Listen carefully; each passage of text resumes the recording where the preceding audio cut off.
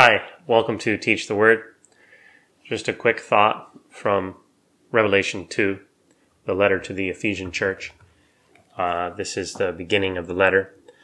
This is chapter 2, verse 1. To the angel of the church in Ephesus write, These things says he who holds the 7 stars in his right hand, who walks in the midst of the 7 golden lampstands.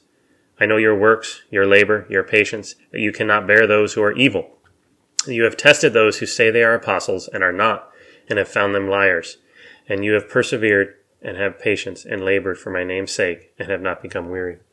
So my thought about this is that the Ephesian church has investigated the claims of people in that church or people who have come to that church who have claimed to be apostles. And they have tested those who say they are apostles and are not, and they have found them to be liars. So there's a few things I just want to pull out from this. One is that the apostles couldn't have been a known small closed group of, say, 12 or a few more, 13, 14 people like Paul and some other, like Silas maybe. Couldn't have just been that group, because if it were only them, the Ephesian church would have had no need to test them because they'd know them all by name. So when people came and they claimed they were apostles, I think that there's a logical inference, unless my thinking is faulty, which I'm happy to hear about in the comments.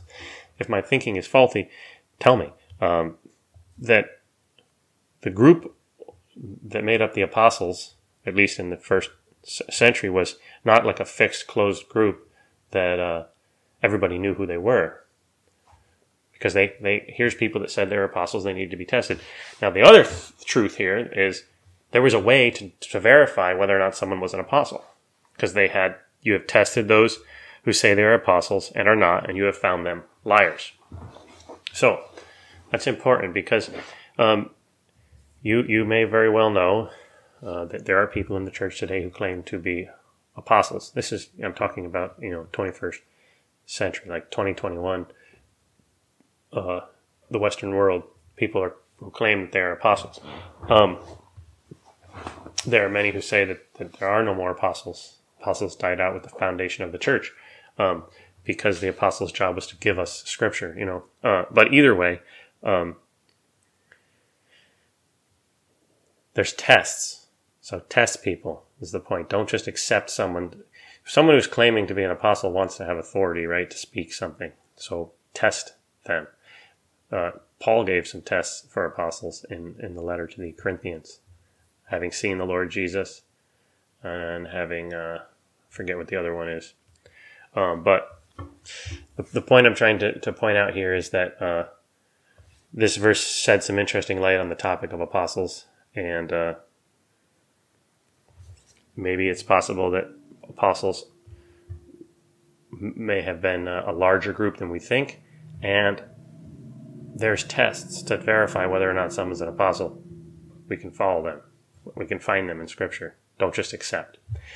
Heavenly Father, we desire purity in our hearts and our souls, purity for your church. And so we just come to you.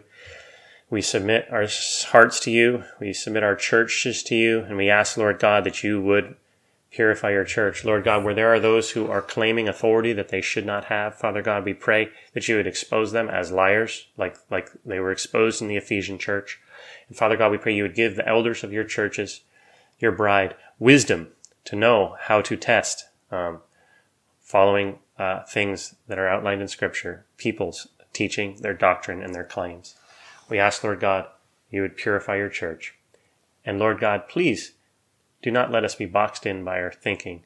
Don't let us be so small in our thinking that we miss you and we can't see, because our thinking has boxed you into a box you are never intended to be in. So, Father God, we just ask for your help to live for you in the world today as your church, a pure church. In Jesus' name we pray. Amen. Thanks for joining.